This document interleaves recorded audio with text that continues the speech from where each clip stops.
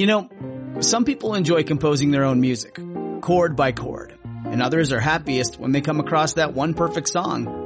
Work is not a lot different than that. Whether you prefer building your own workflow or using a pre-made template, with Monday.com, you and the team can work in a way that's comfortable for everyone. Tap the banner to go to Monday.com and build your own amazing workflow, or find an awesome template. No judgment. This episode is brought to you by The Jordan Harbinger Show. Want a new podcast to look forward to each week? One that's entertaining, informative, and packed with actionable content? You know you do. And that is The Jordan Harbinger Show, a top-notch podcast named Best of Apple in 2018, and has only gotten better. Jordan goes deep with fascinating people, from authors and scientists to mobsters, spies, and hostage negotiators. During his discussions, Jordan pulls out tactical bits of wisdom for you to use to become a more informed, critical thinker. You'll learn and have a good time. He's very easy to listen to. My two recent favorites are episode 972, Mustafa Suleyman, The Coming Wave of Artificial Intelligence, and episode 843, Eli Honig, How the Rich Get Away with Crime. You can't go wrong adding The Jordan Harbinger Show to your rotation. It's incredibly interesting. There's never a dull show. Search for The Jordan Harbinger Show, that's H-A-R-B as in boy, I-N as in Nancy, G-E-R, on Apple Podcasts, Spotify, or wherever you listen to podcasts. This episode is dedicated to Henry Kimball of the UK, a true fan of Winston, who would have enjoyed this diversion immensely. But he probably already knew it all anyway. This dedication was requested by Steve and Lisa B., Henry's daughter, of Plymouth, England. Sadly, Henry died before Steve and Lisa met and later married. One can only hope that Steve's and Henry's mutual fascination of the First and Second War, and Churchill, would have made the journey of sharing Lisa's love a bit easier. Henry will always be missed by his family. They still talk of him frequently, and Steve and Lisa regret that Henry never got to meet his grandson, Harrison, who's now a young man in his own right.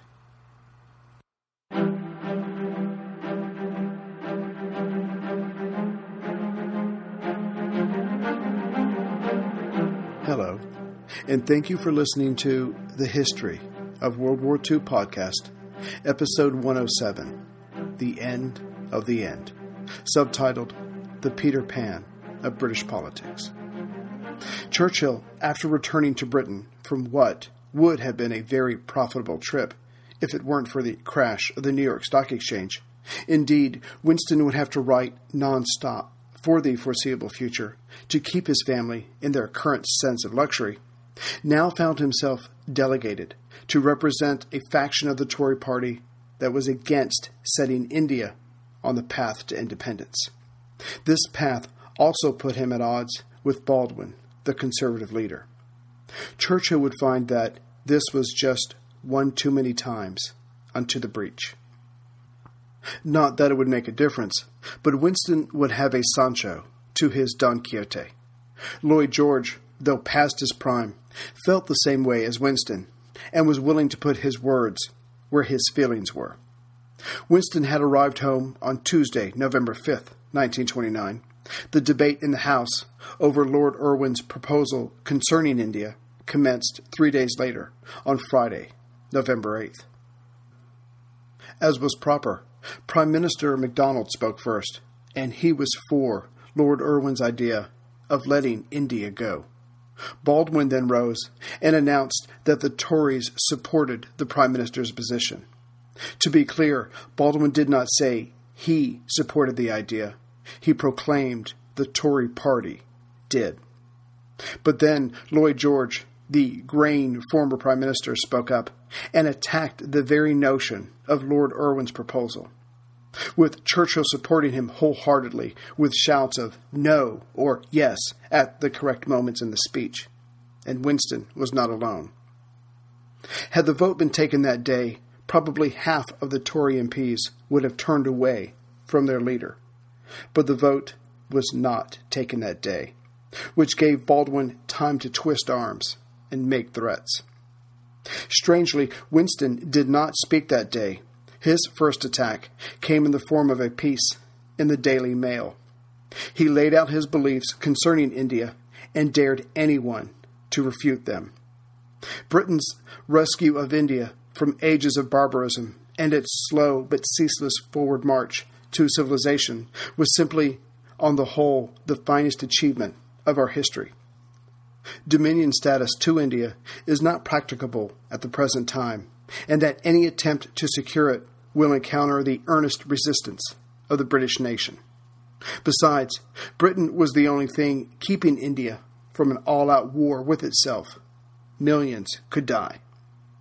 Thus the war of words over India, in trying to prevent a war of arms between the Muslims and the Hindus, continued on. And each side drew blood. But that blood was only political. Meanwhile, in India, as a sense of British control was coming to an end, ever more violent clashes broke out. In some instances, British soldiers were among the casualties. But Gandhi wanted to show people, like Winston, that his country knew something other than violence. There were more passive ways of getting his people to think like an independent country. In March of 1930, the Mahatma gathered a handful of salt and started walking to the Indian Ocean. At the time, the salt trade was controlled by the British Raj, its revenue vital. Gandhi wanted to show that his country's resource should be free, at least to the Indian people, if not the whole world. There was certainly enough of it. But the slight, diminutive Brahmin would never make it to the coast. Gandhi was arrested one night as British officials in the area grew nervous over his influence. But the march continued on without him. Soon teachers were taking their students to the shore to be a part of the beginning of India's independence. Others, even of other castes, followed suit. The nervous Raj responded by not allowing newspapers to cover this propaganda stunt, nor the growing political movement. But Gandhi got what he wanted. The natives, carrying their own palmfuls of salt, were thinking in terms of us and the British, and not Hindus versus Muslims, or vice versa.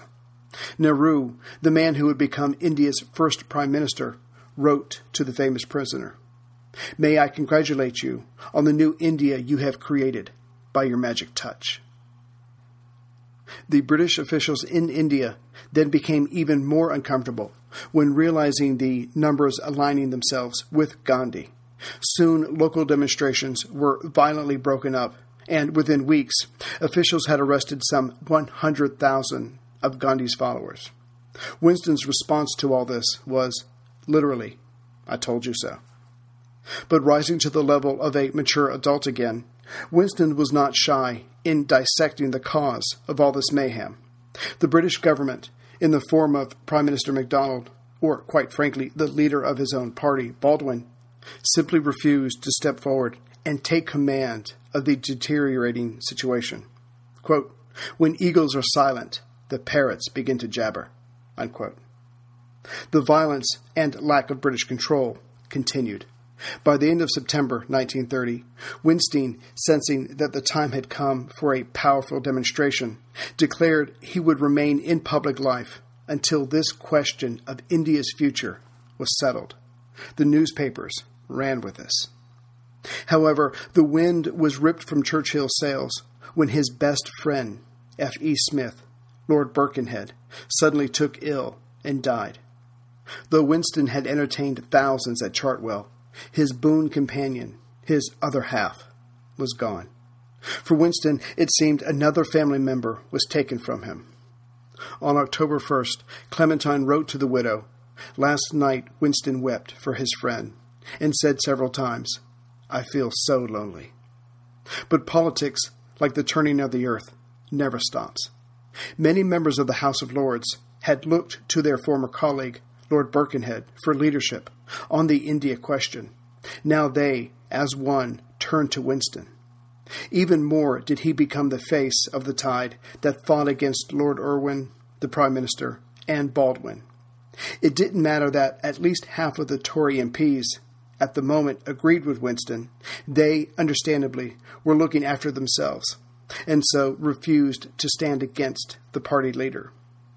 And events moved apace.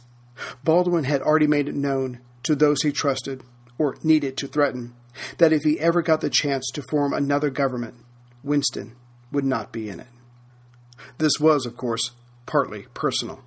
But to put a proper face on it, the official reason given was the party's, i.e. Baldwin's, pro-view on high tariffs. This Winston was opposed to. Then, in a seemingly mature moment, something that seems alien to modern politicians, Baldwin and Churchill met on the night of October 14th and had a long, frank talk. They admitted to each other their falling out and the regret it caused them. Afterward, Baldwin wrote a presumed heartfelt letter stating he missed the camaraderie the two of them once had and hoped that Winston would, soon, see his way to coming round to Baldwin's thinking, not only on India, but also on tariffs. Of the latter, Winston was unable to make that journey, as his superior well knew. As for Winston, he could see what was up ahead on the road he was currently on, and considered resigning from the shadow government, which, not mentioned before, was the unofficial but oh-so-real council that ran the Tory party. Winston was its second in command, next to Baldwin, but his influence within it had been falling for some time. But actions speak louder than words, and Baldwin's next step told Churchill everything he needed to know. Soon after their late-night earnest conversation, Baldwin approved the removal of the British High Commissioner from Cairo. This was the first step in withdrawing all British troops from Egypt, except along the canal. Thus baited, Winston thundered in the House. During the last 40 years, everything had turned upon the British garrison in Cairo. With its departure, the once glorious episode of England in Egypt comes to an end. It is not without a bitter pang that I contemplate this. He went on to say that there were those who thought like him, but said, let's clear out, watch the whole thing come crashing down, and then we'll have a mandate to re-enter the subcontinent.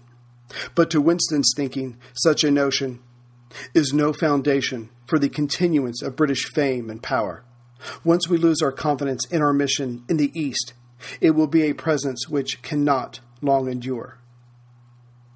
Winston was certainly not alone with his reaction, and finally, certain members of the Tory party found the ability to resist their leader somewhat. Soon after Winston's speech in the House, solid conservatives formed the Indian Empire Society and invited the MP from Epping to speak. The first meeting was held on December 12, 1930, at London's Cannon Street Hotel. These men, normally a collective powerhouse on their own, were looking for a leader, for fire and brimstone, and that's what Winston gave them. Here's some of what he said. When the Union Jack was burned in Lahore recently, the criminals should have been rounded up. When Gandhi broke the law for the first time, he should have been put away. Of course, it was possible, even advisable, to shift some of the political authority to India as they demonstrated their ability to handle such power. But the Raj, at least for now, should remain the ultimate authority. The regard for all it had done should be treated with respect. But to give into force, to terrorism, was only to encourage those willing to use violence to achieve goals. And if those are the people that will one day be running a country of untold millions, the consequences were too dire to contemplate. It is no use trying to satisfy a tiger with feeding him cat's meat. But as 1931 opened up, Winston found his voice, his words, disappearing. His articles could only be found by turning more and more pages of most newspapers. Editorials, however, those of the front page kind, were speaking out, not for India's future, but against Churchill. Winston could see that another dramatic gesture was needed to turn the tide. So he offered Sir John Reith the BBC's managing director, £100 for 10 minutes on the BBC. But Reed's superior, Wedgwood Ben, the man who replaced Lord Irwin, as he headed the round table discussing India, refused the offer, saying it would do immense harm to India. Winston fought back by saying he found it hard to believe that debarring public men from access to a public who wished to hear was somehow good for Britain or for the supposed coming of the Indian Republic. In this, Britain was not exactly offering itself up as a role model. Churchill then slipped a knife between Wedgwood's ribs by claiming that the man ought to at least show an equal solicitude for impartiality. Churchill would address the Indian Empire Society 2 more times, for all the good it did, seeing how coverage of his speeches were further buried in the newspapers. Neville Chamberlain, who stood by Baldwin's side on this and every other issue of import, privately wrote to a few colleagues that he personally wished the transfer of power in India would take a more measured pace. But in public, his words matched his leaders. What's more, he attempted to chide those who stepped out of line by saying that each MP had an obligation to the party's leader, as if loyalty to conscience or the fate of the British way of life were of secondary nature. Then there were the whispers, and one can guess where they originated, that proclaimed Winston was really just trying to split the party over India as he was mounting a coup. As one pro-Baldwin MP put it, he's not the son of Randolph for nothing. For those Tory MPs stuck in the middle, they mostly took Winston's view, but as they were obsessed with their own positions and financial security, they couldn't help but ask themselves and each other, just what exactly was Churchill's long-term gain? He had switched to the Liberals in 1904 and then back to the Conservatives in 1924. Where would he leap to next? Surely not to Labour. He and they had never been able to look each other in the eye with a semblance of respect. The answer seemed to be, though it made many of Winston's peers shiver with fear, what the writers who covered British politics called the political wilderness, a place where a man was not wanted by any party, but who somehow managed to retain his seat, but neither contributing or influencing a single issue in the House. And by this point, it must be said, the majority of the Tory party, hell, of every party, just wanted the issue to go away. But it was the bulk of the Tories that privately sided with Churchill, paid lip service to Baldwin, but really just wanted peace, probably at any price. But not Winston. He, as we have shown, enjoyed a good scrape, besides which he had made another important decision. He could see the cracks in the current ruling party and knew their days were numbered, which meant the Tory party had a good chance of recapturing power. But the embattled man wanted no part of that. Churchill wrote to his son in early January 1931, "I have no desire to join such an administration and be saddled with all the burden. I shall be much more able to help the country from outside." And the moment of walking through the door to that outside was coming fast. 3 weeks after writing to his son, as Lord Irwin readied for the Round Table Conference that was to be held in London, with members of the India Conference on the other side, Irwin, with Baldwin's assent, had released Gandhi from jail. As if that were not enough, he then wrote to Baldwin recommending that the Tory leader be ready to speak in public, supporting the dialogue, and that it would be oh so nice to have Winston away from the capital during this time. When all those who thought like Winston heard that the Mahatma was not only released but coming to London, their collective jaw dropped, but their eyes turned to their unofficial leader. Churchill was ready for this, had been ready for some time. Taking hold of the doorknob that would open up to the wilderness that so many feared, Winston rose in the House on January 26, 1931, in the afternoon, and literally flung the door open. Quote, I must, of course, first of all, make it clear that I do not speak for the official opposition, nor for my right honorable friend, the leader of the opposition, namely Baldwin. Instead, he spoke solely as a member of Parliament of some service in this House. And that was the end of the niceties. He then tore into those who decided that the Round Table would only be attended by those who agreed with Lord Irwin and Baldwin, that those who thought like him, whose experience all but demanded that they attend, be shunned away. After all, Britain had been in India for 200 years, had sacrificed thousands of British soldiers in trying to keep the peace. Surely Great Britain had earned rights of our own in India.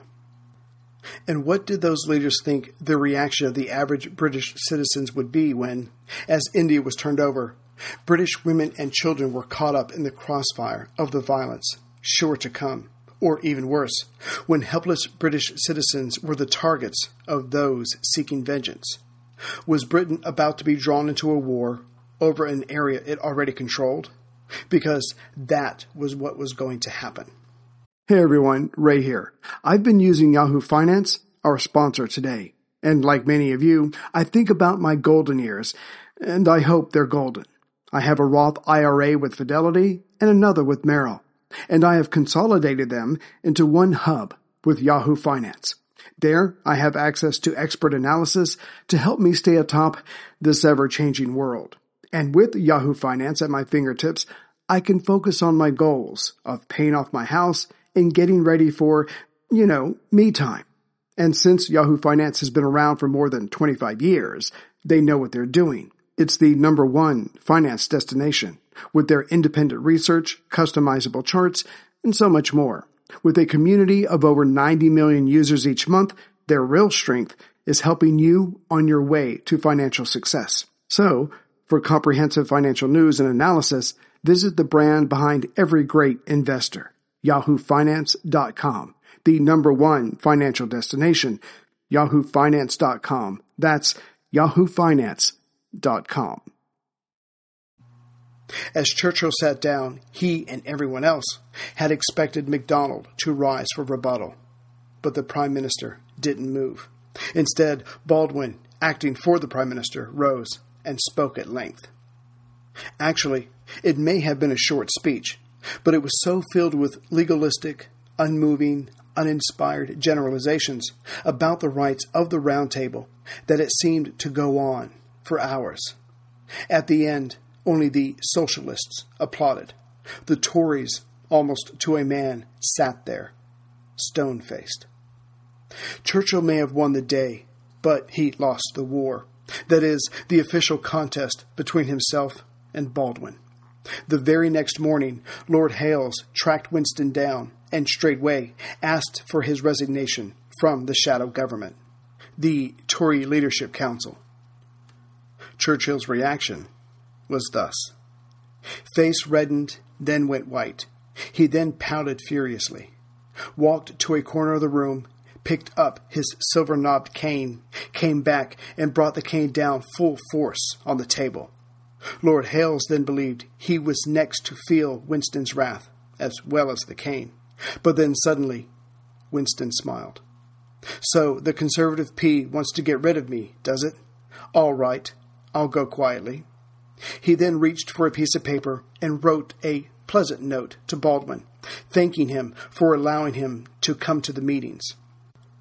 Baldwin's reply was an equally cordial note saying, Yes, we'll miss you. I'm sure you're right not to attend anymore, but I believe your decision is correct in the circumstances.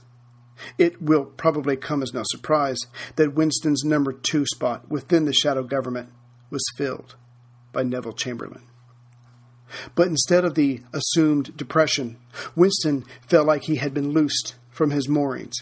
He spent the next few months raining thunder down on Baldwin, MacDonald, and Gandhi.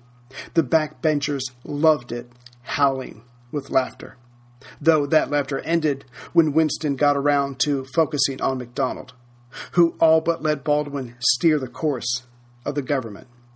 Staring right at the Prime Minister, Churchill mused, I remember when I was a child, being taken to the celebrated Barnum Circus, which contained an exhibition of freaks and monstrosities.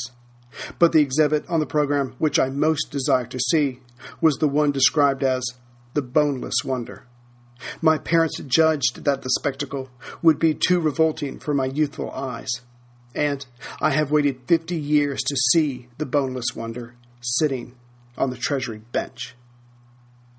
Yet again, this was another hollow victory. Early in March, Lord Irwin and the Mahatma signed the pact. Gandhi had called off his mostly passive resistance and came to London, but Winston couldn't help pointing out the man was half naked. But now that the agreement was signed, it had to be debated in the House. Those lined up against Winston would have to hear him out and then combat him. The debate started on March 12th. Baldwin spoke up for the document, followed by others, who mostly focused on attacking Winston, saying if he had his way, this problem would be solved with a bayonet and machine gun. Winston calmly retorted that the vast majority of violence occurring in India was being perpetuated by Hindus and Muslims. Those remaining British soldiers were just trying to survive. But still, there were many in the House that could not believe Winston was doing all of this because of conviction.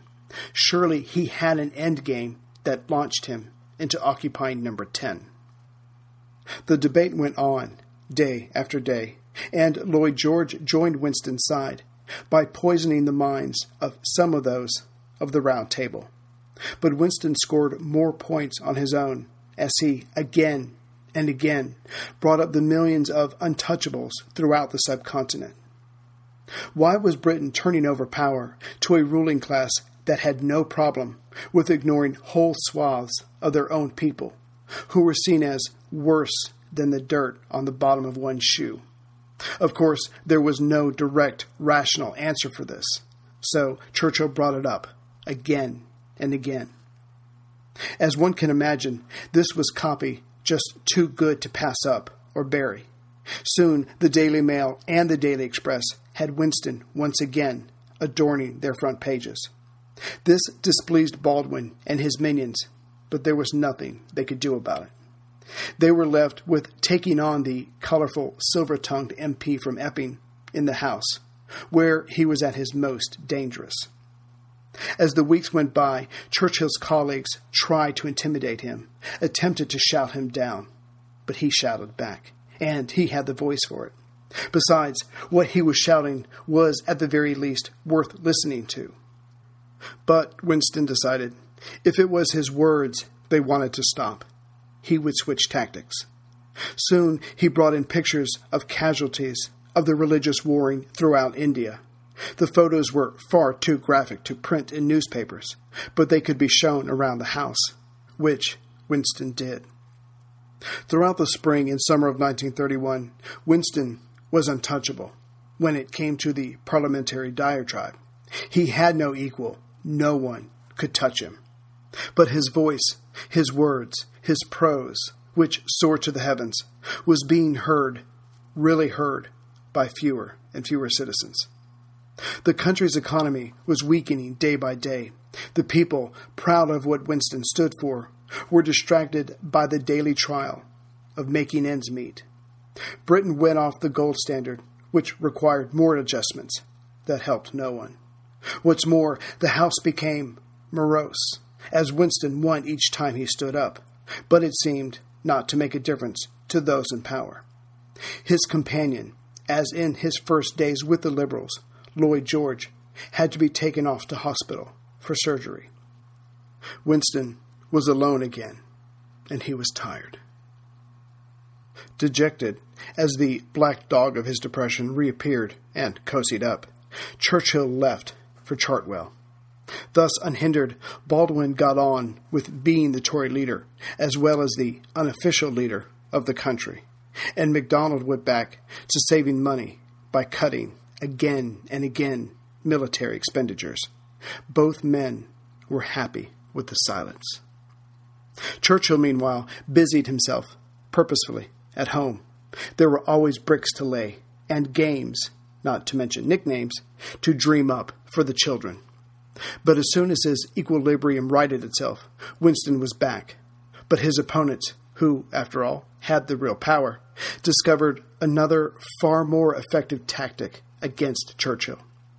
After Winston spoke, and his speeches were well crafted and moving, either Baldwin or MacDonald would simply go on with business, as if Winston had never spoken. The House, seeing how the lion Churchill had been tied down, refused to raise their heads or their voices. Baldwin's coup de grace was delivered in a soft, gentle tone.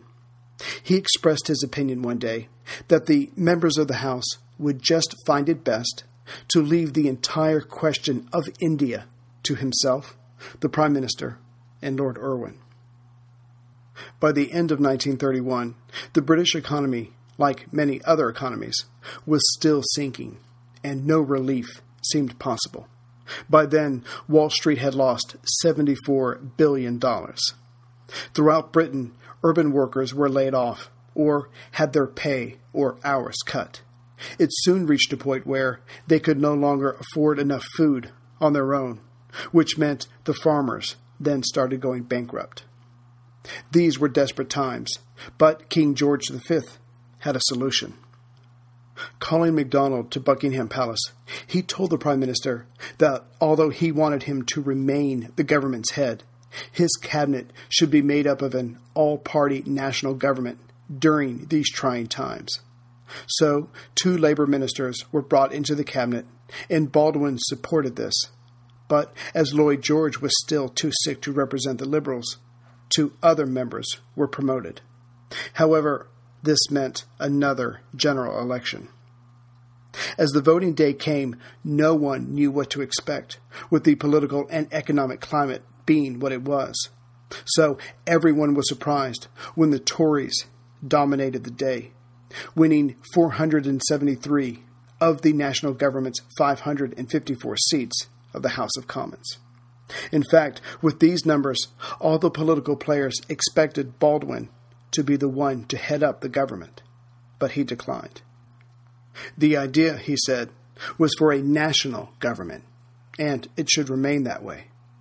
Of course, having expressed this sentiment, Baldwin chose for himself the position of Lord President of the Council, which meant he could pick those who would make up the cabinet.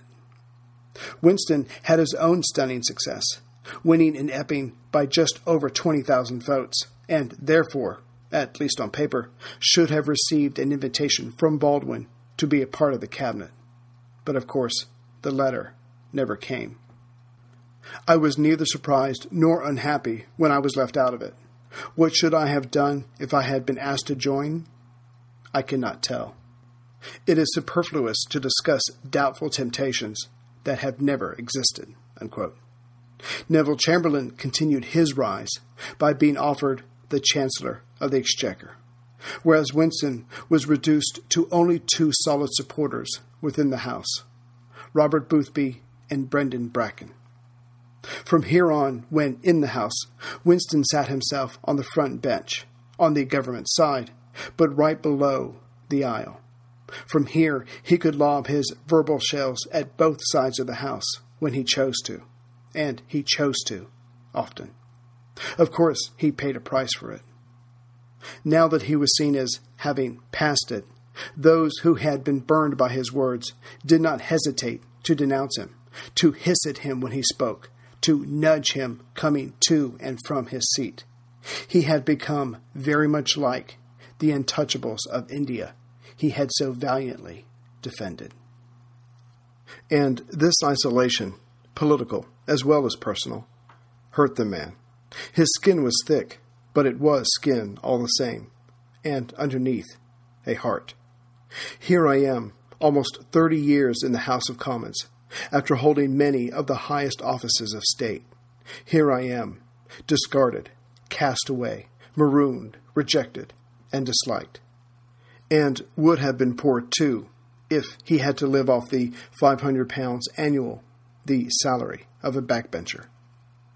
But Winston took solace in the words of his friend, the late Birkenhead, whose absence he still felt keenly. Quote, "The world still has its glittering prizes for those who have stout hearts and sharp swords." Unquote. But at this time, and for many years to come, Britain, nay, the entire Western world, would shun the stout-hearted, would snivel at those carrying sharp swords. Retreating, something Winston could only do when at a low point, he gave up Venetian Montague's house he had been renting and lived at Chartwell year-round.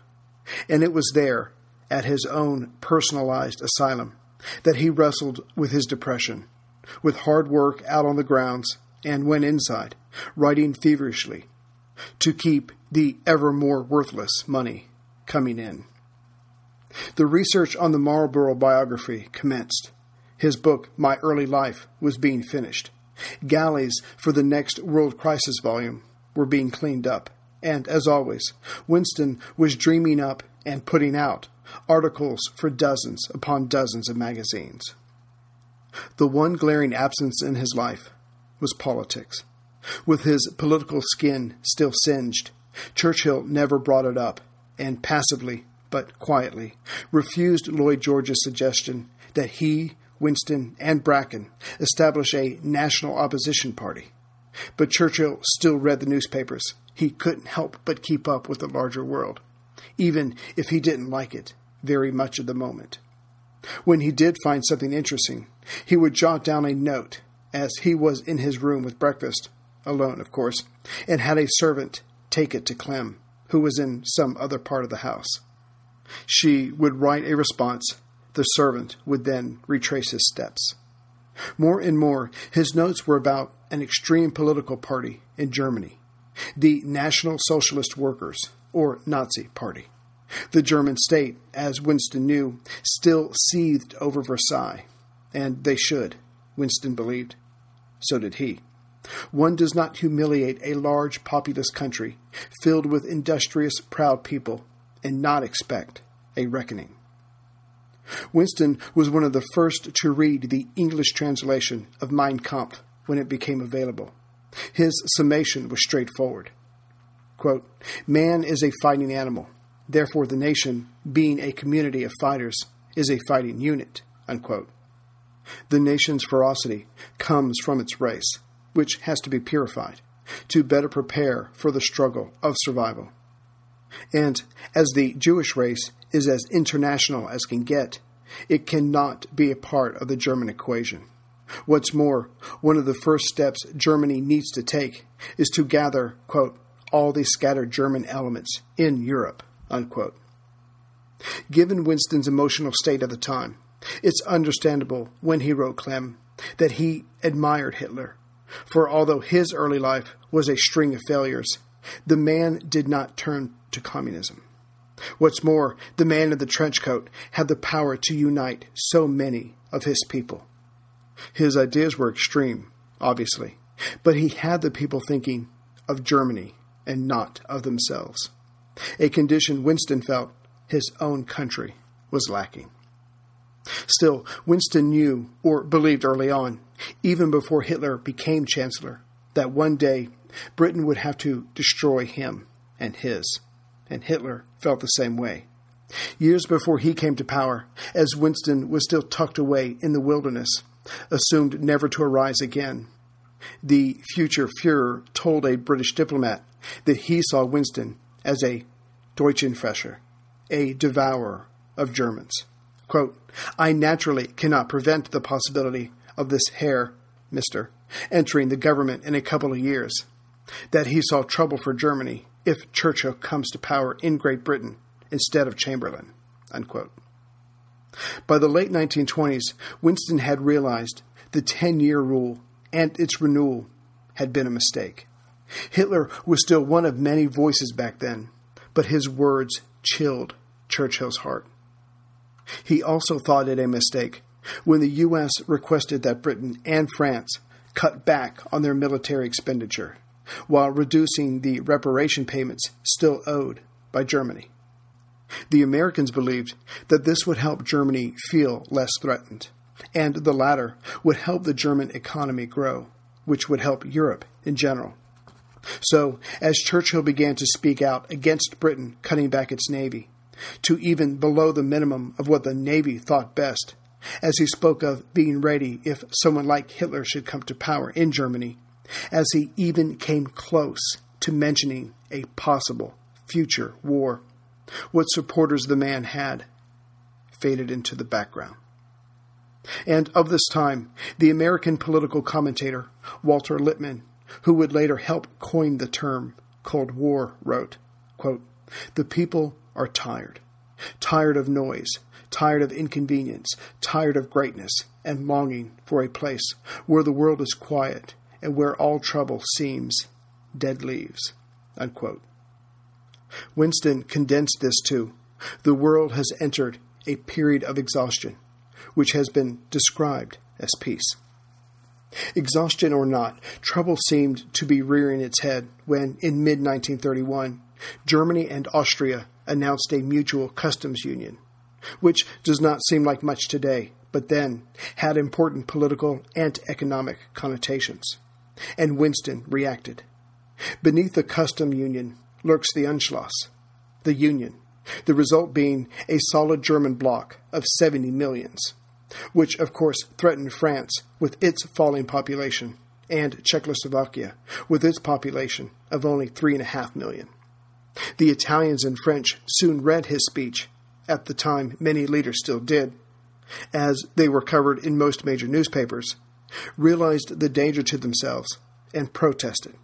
The Weimar government, showing the weakness that Hitler would soon exploit, caved into the pressure and disbanded the Union, even before it got underway.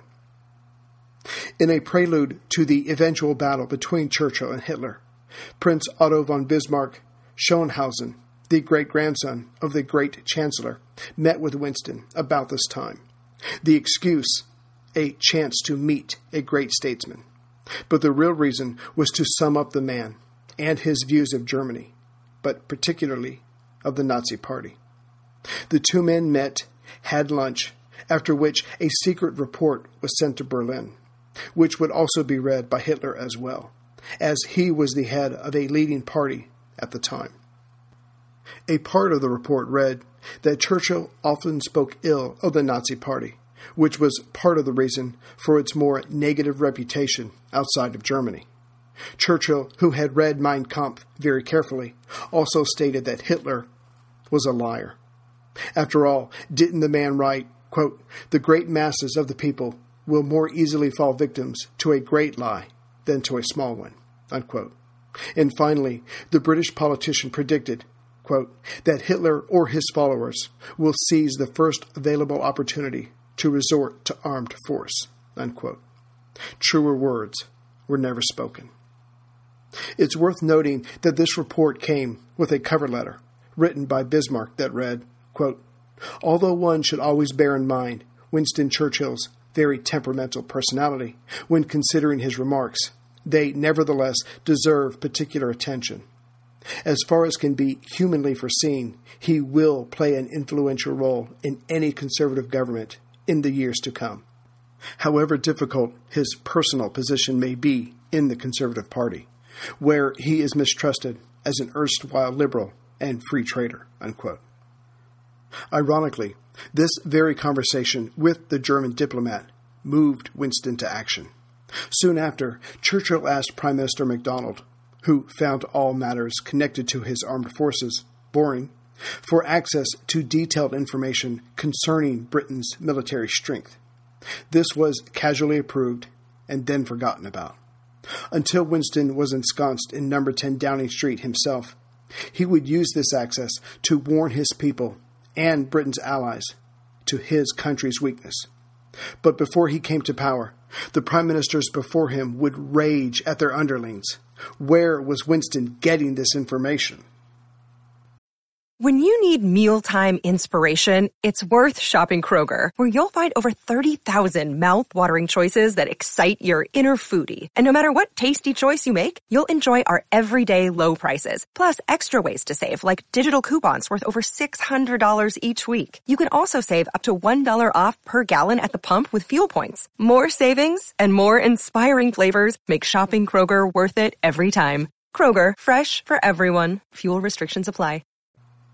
Now living the life of a backbencher, although a very loud one, Winston made the time to focus on his finances, to make sure his family was provided for after his death. After all, he was 57, had had a long, full life, and his father's relatively early demise was never far from his thoughts. So it was off to America to round up more contracts for his writing and public speeches. December 12, 1931, found him in New York, where he had just signed a contract for 40 speeches in the U.S. that would net him some £10,000. This was hard upon more good news. Just before leaving Old Blighty, he was contracted by the Daily Mail to write a series of articles about the mood and aspirations of the U.S. when he returned. This agreement put another £8,000 in his pocket. That night of December 12th, Winston was on his way to a dinner party. So, this being New York, jumped into a cab. But he couldn't remember the address. So he and the taxi driver rode around for an hour, Winston hoping to recognize the place. Having no such luck and getting frustrated with himself, he had the cab pull over so he could exit and have a look around. The cab came to a stop on the Central Park side of Fifth Avenue. Getting out, Churchill's eyes roamed the buildings and palatial homes around him. Deciding to cross the street, Winston was immediately reminded that he was in New York, not London. First, the red light at the nearest intersection was working against him. He hadn't had to bother with them back home. They weren't being used yet. And secondly, he looked right instead of left before leaving the curb. The Americans, of course, drove on the wrong side of the street. Almost instantly, Winston was hit by a car going just over 30 miles an hour. He was dragged for a ways and then thrown from the car as the driver stomped on the brakes. A crowd rushed around him, including the driver of the car, one Mario Constantino, who profusely apologized. Winston, ever the gentleman, told the man not to worry, for it was all Winston's fault. He had looked the wrong way. Soon another cab was hailed. Winston was gently placed inside and taken to Lenox Hill Hospital. But if getting hit by a car was painful, dealing with the paperwork before being treated was almost equally so. The hospital receptionist asked him who he was. Quote, "I am Winston Churchill, a British statesman," unquote. Which was fine, but how was he going to pay for his treatment? Lenox was a private hospital, and he only had a few dollars in his pockets. Holding his scalp together, he had a cut on his head that went to the bone, and ignoring his scraped thighs that bled down to his legs, he calmly asked the lady to put a call through to the Waldorf. Clementine and Detective Thompson, yes, Scotland Yard insisted on this, showed up as fast as they could. Wiping blood from his eyes, Churchill told the detective, "They almost got me that time, Thompson." Clem pulled out cash from her purse, and only then was chloroform administered. Quote, "A few breaths," Winston would later write, "and one has no longer the power to speak to the world." Unquote. The diagnosis was thus: slight temperature, severe head-scalp wound, 2 cracked ribs, and very, very bruised. Later the next day, King George telephoned the hospital to check up on his illustrious subject. One can only hope that same receptionist who, quote-unquote, helped Winston, answered the phone.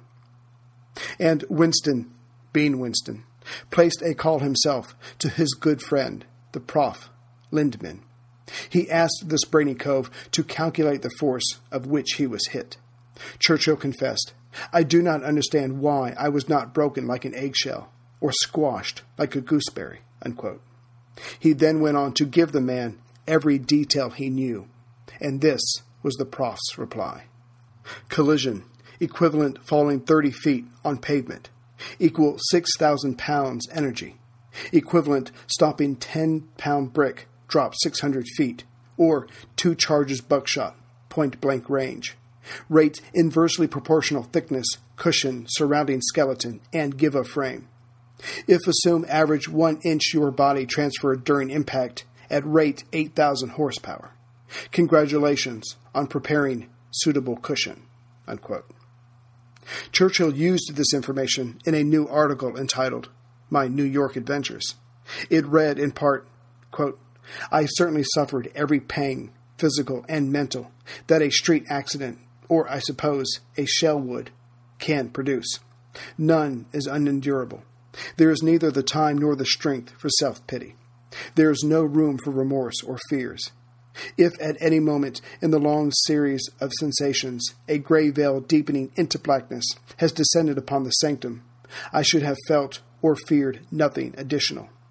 Nature is merciful and does not try her children, man or beast, beyond their compass. It is only when the cruelty of man intervenes that hellish torments appear.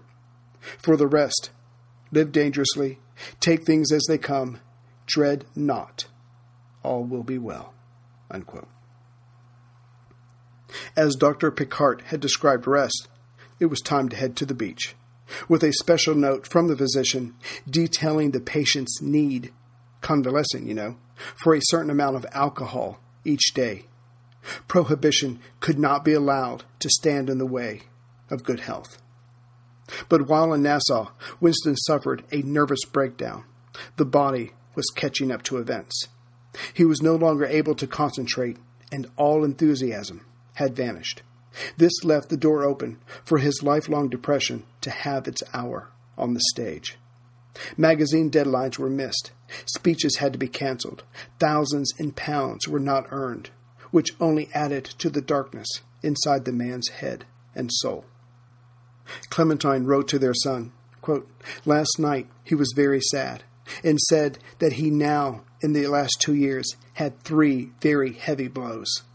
First, the loss of all that money in the crash, then the loss of his political position in the Conservative Party, and now this terrible injury. He said he did not think he would ever recover completely from the 3 events." Unquote. But this is the scamp Winston we are talking about. First his soul slowly recovered, and then his body followed suit, but even more slowly. By the end of January 1932, Winston's enthusiasm was back in its normal frame. He gave speeches, interviews, wrote, brought on more writing contracts, and made plans for the future. While at the British Embassy, where he was staying, he confessed to his new secretary, quote, "I've done rather something dreadful. I just asked the Washington exchange operator for a glass of sherry, thinking I was speaking on the house telephone. I'm afraid I have rather gave her a shock." Unquote. But the depression had not exited the stage completely. It came and went, and with it, his ability to work, or not. However, Winston pressed on. What else can a man do? And by the time he sailed home on the Majestic, he had at least a year's worth of work in magazine articles alone. And though Churchill felt alone at times, he wasn't. When still in Nassau, Brendan Bracken had decided that a new car would go a long way in cheering up his friend. So he contacted many of Winston's other friends, and they all ponied up. Some of the contributors were Harold Macmillan, John Maynard Keynes, the Prof, Lloyd Lord, Austin Chamberlain, Charlie Chaplin, Beaverbrook, and the Prince of Wales, whose personal life would soon affect Churchill's public one.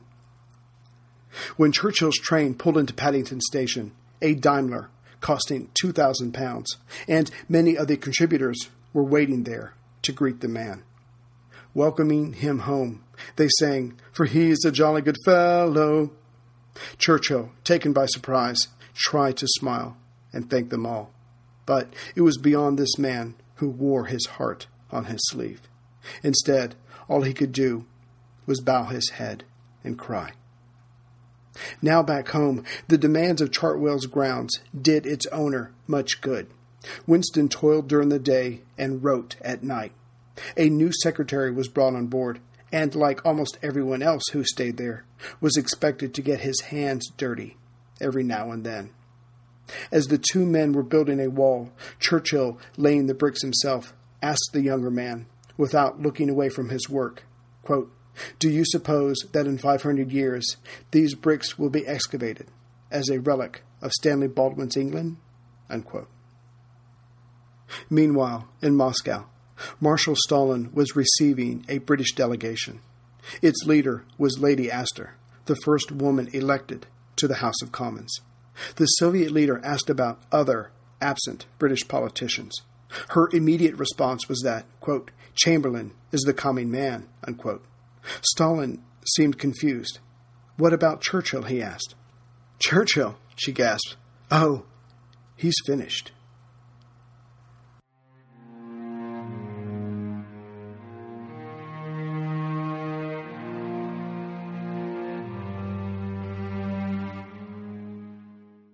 Epilogue.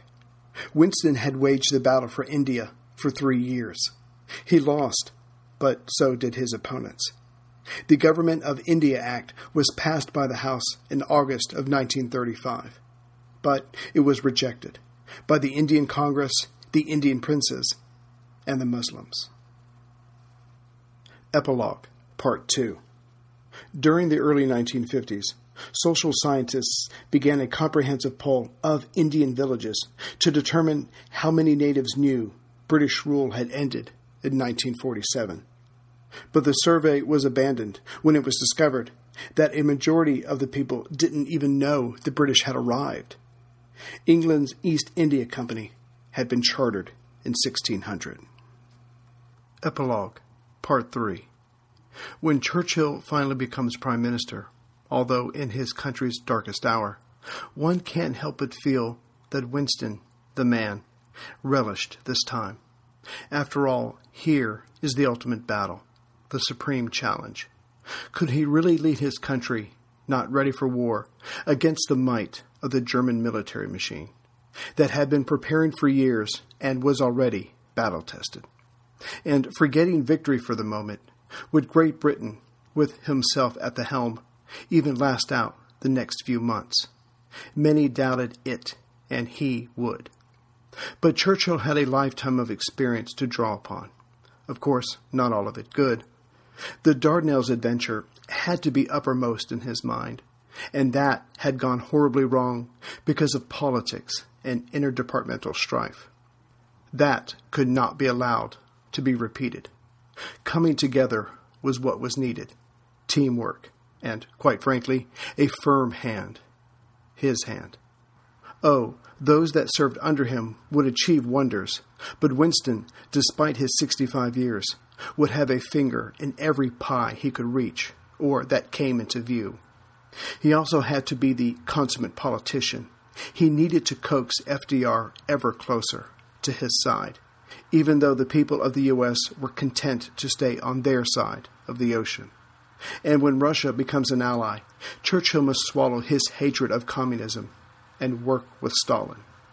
Yes, Winston Churchill would have to wear many hats, pick the right men to work with, cheer his people along through the blood, sweat, and tears. But, after all I have read, he probably did it all with a smile playing at the corner of his mouth. Greetings, everyone, from Central Virginia. So before we get on to the Churchill giveaway, I just wanted to thank a couple people. Thank you to Michael W. from the UK for ordering a CD. Thank you to Danny D. from Abbeville, Louisiana for a donation, and from Erica C. in Amherst, New York for her donation.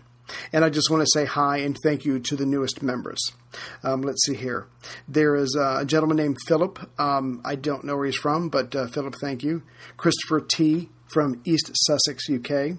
Edward G. from Carluke, UK. Nathan R. from New Brunswick, Canada. Brett P. Sorry, Brett, I'm not sure where you're from. Olav M. from Kolsås, Norway. Sorry if I butchered Kolsås. William E. from Chandler, Arizona. Joshua C. from Braidwood, Illinois. John C., who bought a mug and became a member. And John S. from Narara, Australia. Sorry if I butchered that. And now let's get on to the Churchill mug contest. Okay, so here we are. This is the part everyone's been waiting for.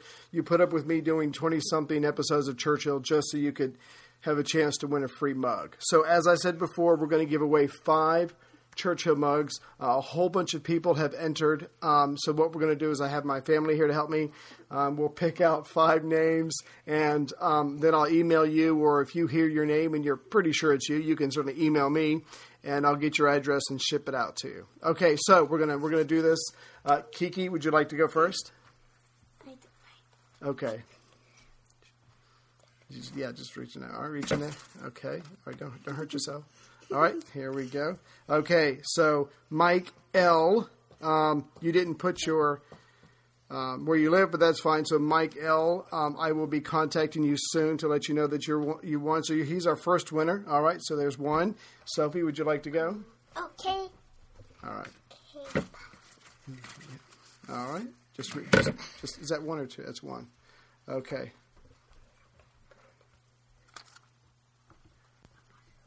Okay, next one is Asheen M. I will be contacting you. I think he's from Ireland. He's currently in Italy. So I will be contacting you, or you can email me, and I'll get the address from you and ship that out to you. Okay, so we have 2 winners. Heather, please.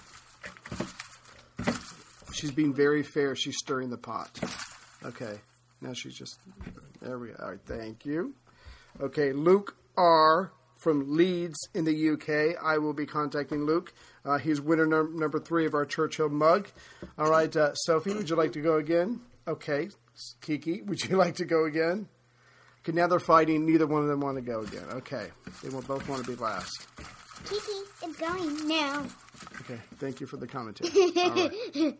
Okay, so winner number 4 is Darko G from Australia. So, Darko, I will be contacting you. You have won a mug, a Churchill mug, or you can pick an FDR mug, just to let everybody know. As crazy as that sounds, you can pick between FDR and Churchill, and you can see both of them on the website. Okay, so Sophie, you get to pick the last winner. Just, there you go. Okay, so the last winner for our Churchill mug before we get back to the war is Tyler C. from Surrey, British Columbia. So congratulations to everyone who won, and I will be contacting you as soon as I can. And next time you hear from me, we will be getting back to the war in North Africa and in Greece. Daddy. Whoa, where are you going? We're not done yet. Sit down. Okay. So for all of you who entered the mug contest, and there were a lot of you, I really do appreciate it and all the nice things you wrote. But if you didn't win, you're probably sitting there right now going, damn it, Ray. Anyway, so no, those 5 people who won the mugs were eliminated. Here is the grand prize. So if you take a look at the cover art for this episode, you might have to go to the website, worldwar2podcast.net. You're going to see the picture of what is the grand drawing. So for all of you who have put up with me for almost a year doing Churchill, I've got one more thing to give away. It's a hand-cut piece of wood with a very famous picture of Churchill on it. And I'd like to thank Isaac McNary for sending me 2 of those. One I get to keep and I will put on my desk. Thank you. And the other one I just wanted to give away right now. So it's very nice. It's very lovely. You can see the picture. And hopefully he'll do more leaders or other important people from World War II, because I'd love to get a collection. So we're going to do one more drawing. I'm going to draw that name, and then I'll contact that person, and that person is the grand winner of everything we've done over the last year. So I'm just going to reach in here, totally randomly grab a name. My kids are asleep, or they'll get mad at me if they knew I was doing this. Let's see here. Bird Norman. Okay, Bird Norman, I will be contacting you just as soon as I can. You are the grand winner of this really beautiful thing. And again, I encourage all of you to go to the website and see it. It really is neat. And now we are done. You can go back to your life, and I will be out with episode 108 just as soon as I can. Thank you, everyone. And I hope you enjoyed this tiny diversion of Churchill's life as much as I have. This is the story of the one. As a maintenance engineer, he hears things differently. To the untrained ear, everything on his shop floor might sound fine, but he can hear gears grinding or a belt slipping. So he steps in to fix the problem at hand before it gets out of hand. And he knows Grainger's got the right product he needs to get the job done, which is music to his ears. Call, click Grainger.com, or just stop by. Grainger, for the ones who get it done.